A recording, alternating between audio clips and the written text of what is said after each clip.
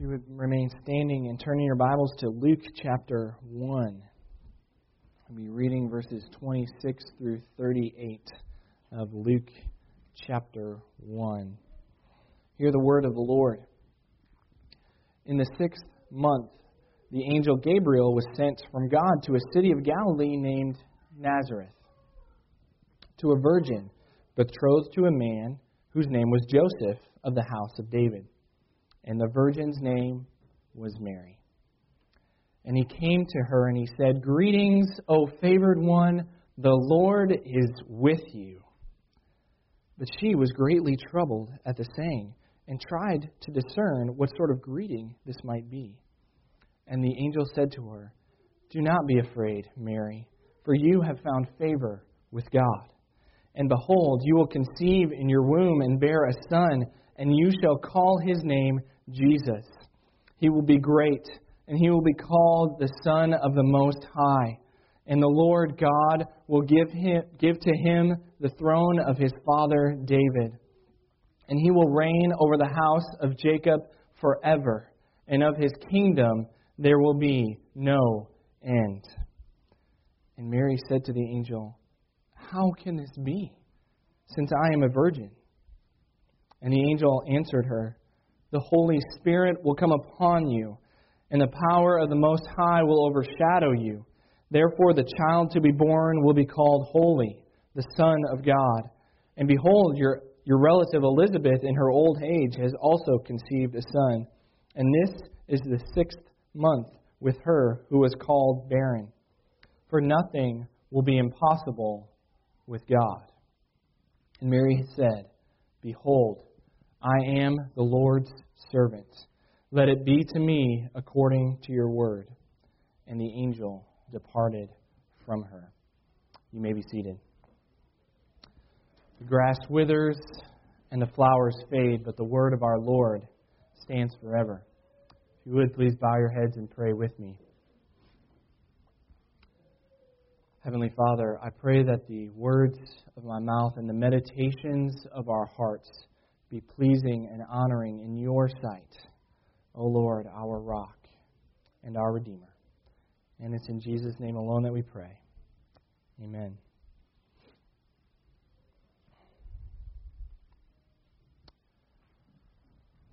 Well, today obviously was a big day, is a big day in the life of our church. It was quite unexpected last week for a boy from Chicago to cancel church on account of a little bit of ice here in Arkansas. Coming here on Monday, I understand why. It definitely made it very difficult to get here to church. Sharon shared with me this past week about Ron and Sharon sliding down the hill outside of their subdivision, going across 107. So it was very dangerous last week, and it was good that we canceled.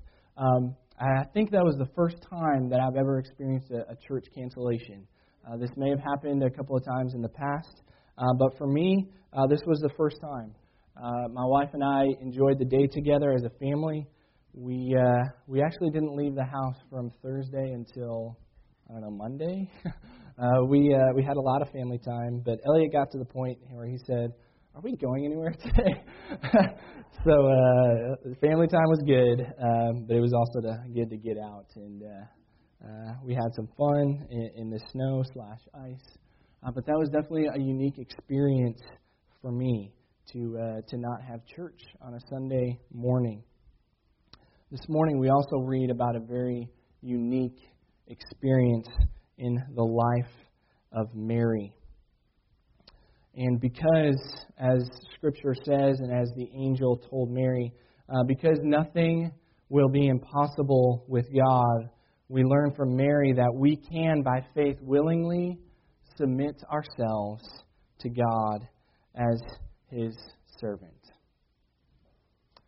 You know, there's a theme in Scripture that we see popping up quite often, and that is that God often appears in very unexpected ways to people. And this story is a great example of that. You know, last week. No, it was 2 weeks ago. We read about Zechariah. And in a sense, this is expected. God sends an angel to Jerusalem, the capital city, the holy city, Jerusalem. He sends an angel to the temple. Of course, that's where God's presence is. To a priest, to tell him that his wife is going to have a child. In a sense, that makes sense. But then we read this week that God sent his angel Gabriel 6 months later to Nazareth. Now, if you had been reading through the Bible and gotten to this point, you would have said, Nazareth? I've never heard of that before. And that's true, because Nazareth never appears anywhere in the Old Testament. Nowhere. In a sense, it's not like it's a forgotten town. It's just of no importance. It's just Nazareth. It's a place that you pass through. In fact, when Jesus begins to call his disciples in the book of John, one of his disciples, Nathanael, when he hears that Jesus is from Nazareth, he says, Nazareth? Seriously? Can anything good even come from Nazareth? It had not a great reputation. And so this is a surprise that Gabriel is sent to Nazareth. Not only that, he is sent to Mary. Now, Mary was young. She was probably between the ages of 12 and 14. Now, I've already been embarrassed this morning by forgetting to mention my wife and have her call her up here this morning. And I'm going to embarrass somebody else this morning. And it's good that she's already standing. So I'm going to ask Mary Greer if you could stand up for us just a second. Mary, how old are you? 12. This is Mary. You can have a seat, Mary. Thank you. This is who she is. That is how old she most likely was. Very young. She was poor. She was a woman, not very highly regarded in those days. As one commentator writes, she was a nobody in a nothing town in the middle of nowhere. This made no sense that the angel Gabriel would come here. Why would God do this? Why would God come to here? Why would he come to her? Now, when you think of great athletes, great professional athletes, usually they come from some great colleges. You think of basketball players, and there's some basketball powerhouses. The University of Arkansas is a great basketball school. You have Duke. You have the University of North Carolina, Kentucky, Kansas. There's probably others that I'm leaving out that you might give me a hard time for later.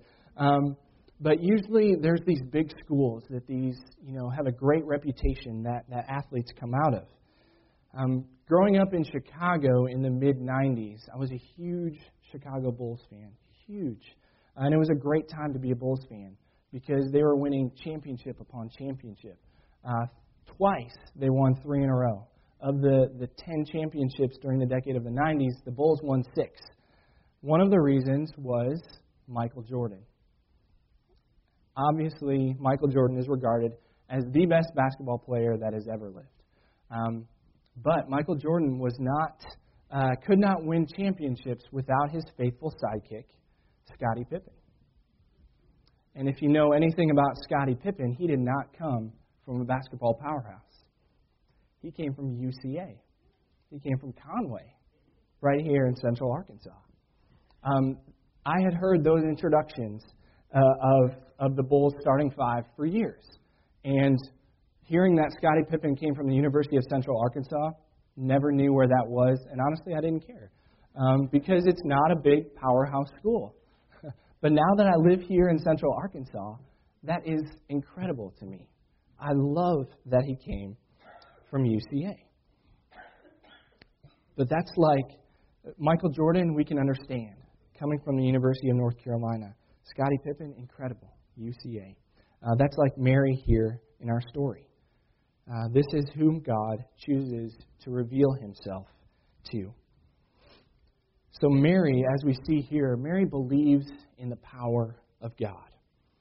Gabriel greets her And he says, we see his greeting in verse 28. It says, "Greetings, O favored one, the Lord is with you."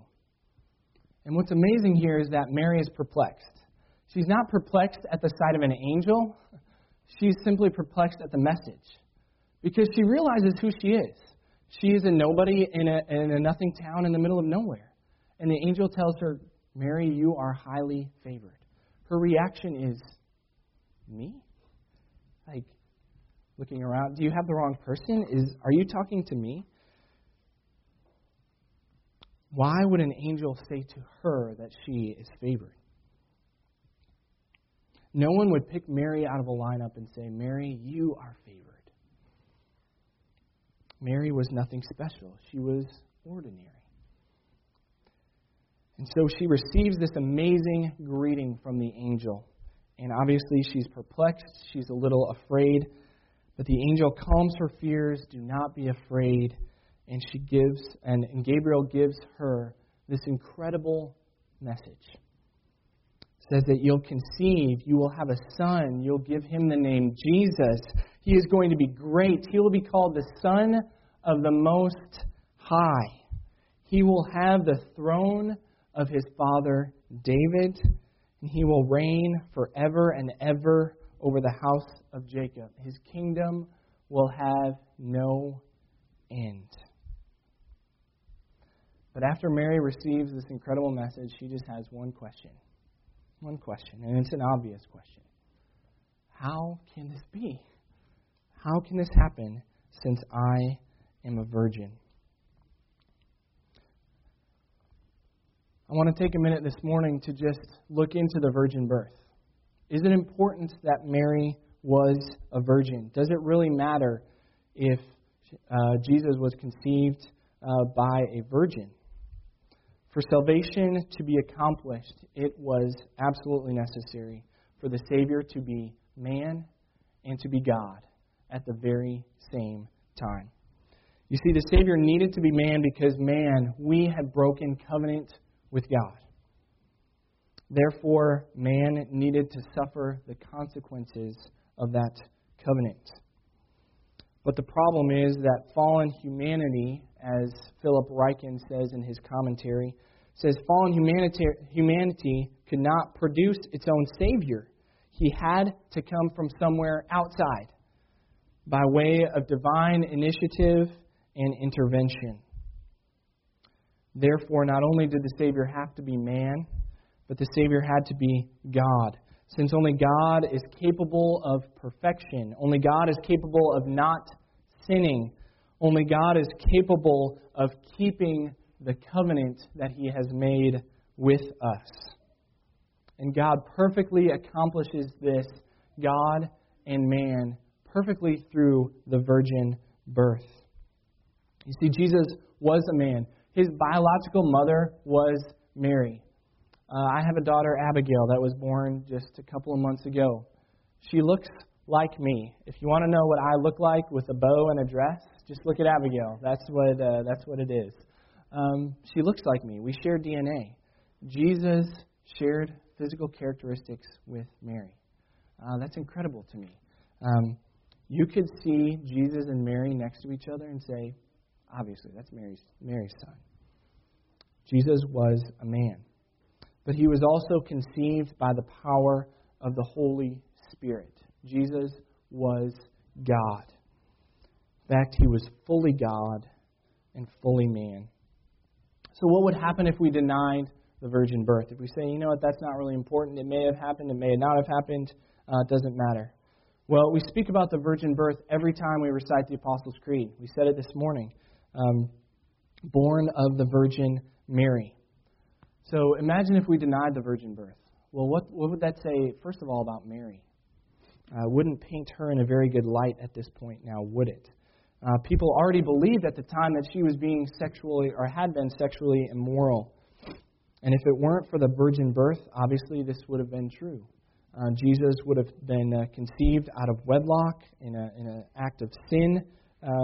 At that point, adultery, even when people were engaged was a serious offense, and it was actually punishable by death. It wasn't often carried out in Mary's day, but this was a serious offense. If we denied the virgin birth, we would also have to deny the authority and the truth of Scripture. Luke tells us that Mary was a virgin. Isaiah prophesies in the Old Testament that the Savior would be born of a virgin. If we deny the virgin birth, we call Luke a liar. Isaiah would have been crazy for what he was saying, and the Bible is no longer trustworthy and true. But finally, if we deny the virgin birth, then Jesus is just like us. He's no different. He is like you and me, and it would have been impossible for him to save us. He would have been subjected to total depravity. He would have had a fallen sin nature, and he would be under God's punishment and wrath just like we would be, and we are. No, the virgin birth is true, and it has to be true. It's a very important doctrine for us to believe and for us to uphold. And so Mary asks this question. She says, "How can this be since I am a virgin?" And when Mary asks this question, what Luke is doing here is he's contrasting the lives of Mary and the life of Zechariah. Because Mary and Zechariah asked very similar questions to one another. And one, Zechariah is punished, but Mary is exalted for her faith. It doesn't quite seem fair, does it? But the questions that they ask are actually very different because of what they come out of, where they come from. Zechariah's question, as we saw a couple weeks ago, arose from his doubt. He was asking, how could this happen? Is this even possible? And he had precedent for that. There had been times previously where God had blessed people who were elderly, past the age of bearing children, and he had blessed them with children. But Mary's question, hers arose out of faith. Hers was different. She was asking, how will this happen? Can you explain the details to me? Mary's desire was to understand the biology of what was going on here. Because what was the angel was telling her was something that had never happened before. This was inconceivable. Never in history had a virgin actually given birth to a child. You see, with the birth of John the Baptist, it would be special, obviously, very special. But Jesus was completely and utterly unique. Nothing like this had ever happened before. It was one of a kind. So by placing these two announcements next to each other, what Luke is telling us is to be like Mary. If Zechariah's message is, this is what not to do, then Mary's message is, this is what we should do. So what should we do? What is our application here as we read through this very familiar story of the Virgin Mary? One, we need to receive the gospel message with humility. Mary shows us that the gospel is not for the proud. It's not for the self-sufficient. Instead, the gospel is for those who acknowledge their need, for those who realize their need for it. Jesus will say later on in the Gospels that he came not for those who are well, but he came for the sick. He didn't come for the righteous. He came for sinners. The proper response to the message of the gospel should be with Mary, with astonishment. We should respond like her when the angel said to her, "Greetings, O favored one." Our response should be, "Me? Are you sure? Me? I am favored?" When we hear the gospel that God loves us more than we possibly could conceive, despite the fact that we are more sinful than we would ever care to admit, that He has rescued us by the blood of His Son, Jesus Christ, we should properly respond with astonishment. Are you serious, God? If the gospel message does not surprise us, then we have a too high view of ourselves. The nature of the gospel is that those who are completely undeserving, that is you and that is me. Those who are completely undeserving receive God's grace. And when we receive the gospel in humility, the natural response then is thankfulness to God for what He has done for us. Because it's all Him and it's not us. So not only do we need to respond to the gospel message with humility, but we are called to faith like Mary. You see, Mary never doubted the words of the angel, despite how extraordinary they were. She wondered at how it would happen, but she never questioned if it would happen. And that is very key. And honestly, we wouldn't have blamed Mary if she did doubt. From a purely biological standpoint, what was going to happen in her body was impossible. Even at 12 or 14 years old, Mary understood how these things worked. And what the angel was claiming could not happen. She understood the absurdity of Gabriel's message, and yet she believed it. She believed it. She understood what the angel had told her, that nothing will be impossible with God. On a side note, one of the things that I learned in 5 years of youth ministry, it's real easy to pick on teenagers because of the stage of life that they're in. It's a hard and it's an awkward stage. But Mary was a teenager, and she displayed incredible faith. Incredible faith.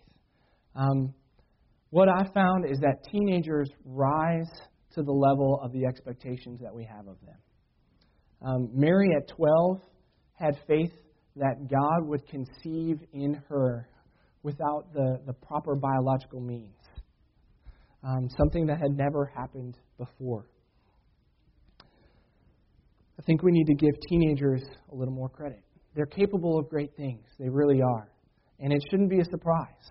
We can hold them to high standards and expect good things from them. And they will rise to those levels. And I think it's very ironic here what Luke shows us as he puts Zechariah and Mary next to each other. Luke implores us to have faith, but the ironic thing is that not to have faith like Zechariah, who you would expect, the priest, living in Jerusalem at the temple. Instead, he calls us to have faith like a simple 12-year-old, a teenager, a nobody in a nothing town in the middle of nowhere. This is who we are called to emulate. So what about us? Do we often display the faith of Zechariah or the faith of Mary? Do we doubt God, or do we actually believe that, as the angel said, nothing will be impossible with God? Because the gospel message, it's absurd, just like the message that Mary heard is absurd. 1 Corinthians 1 verse 18, Paul says that the message of the gospel is foolishness. And honestly, when you think about it, Christianity is foolishness. If you think about it from a worldly standpoint, we think of the way to be exalted is by humbling yourself. If you want to be first, you are last. If you want to be great, you become a servant. We don't save ourselves by the great things that we do. Instead, we offer ourselves to God in faith. Admitting our sins is the way that they are forgiven. The question is do we believe? So we are called to humbly submit ourselves. When we hear the gospel message, we are to receive it humbly. That we are to respond in faith. And then, as Mary, to dutifully submit ourselves to the will of God. In the end, Mary's response to the angel is incredible. It's incredible. She says, "Behold, I am the servant of the Lord. Let it be to me according to your word." She offered herself to God as a servant. And what does it mean to be a servant? Well, it means giving up on your own desires. She didn't know how Joseph was going to react at this point. She had no idea. Her marriage to Joseph might fall apart. Who knows how he was going to react? And she was about to have a child out of wedlock. And you know that having a child consumes completely the life of a mother. I think that being a mother is one of the highest callings, but one of the most difficult callings in the world. I give mothers a lot of credit for what mothers are called to do. Her life was not her own. She offered it completely to her children. And her life was no longer her own at the tender age of 12 to 14. Suddenly her life was going to be completely different. Her desires were out the window. Not only that, she was giving up her own reputation. Having a child outside of wedlock in this day and age may be getting more and more accepted, unfortunately. But that day it carried a huge stigmatism with it. Committing adultery, like I said, was punishable by death, although it wasn't often carried out at this time. You know, Elizabeth suffered the shame of barrenness, like we talked about a couple of weeks ago, but that was nothing compared to the shame that was brought upon Mary with an illegitimate child. And not only Mary's life would be affected, but Jesus as well. This child, he would be ever known as an illegitimate child. Often in the Gospels, he would be referred to as, oh, isn't that Joseph's son? Always with a questioning tone. But even through all this, giving up her desires and her reputation, Mary offered herself to the Lord as a servant. And all for something that, obviously, she did not completely understand what was happening. But that's what faith is, isn't it?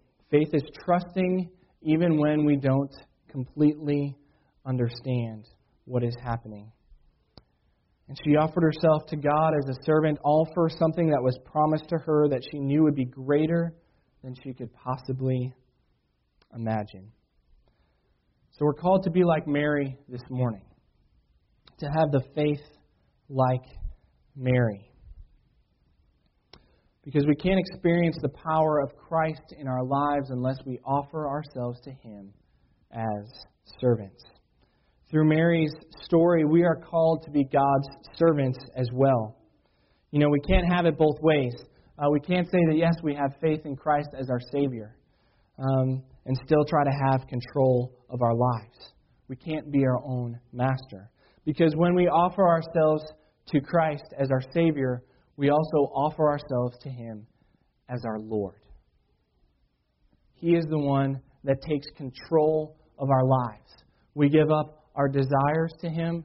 We give up our reputation to Him. We give up our possessions to Him and let Him take control.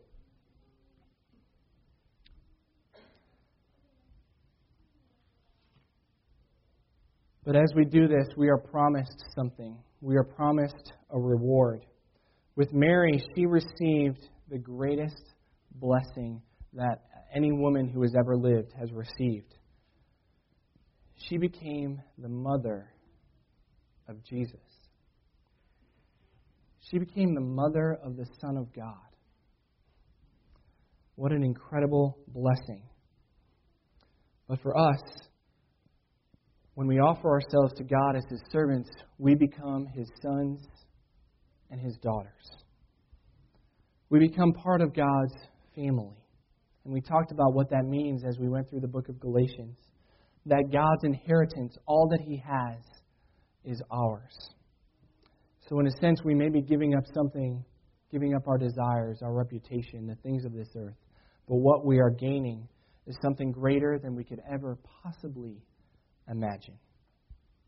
So the question for us this Advent season is, have we surrendered ourselves to God as His servant? Let us pray.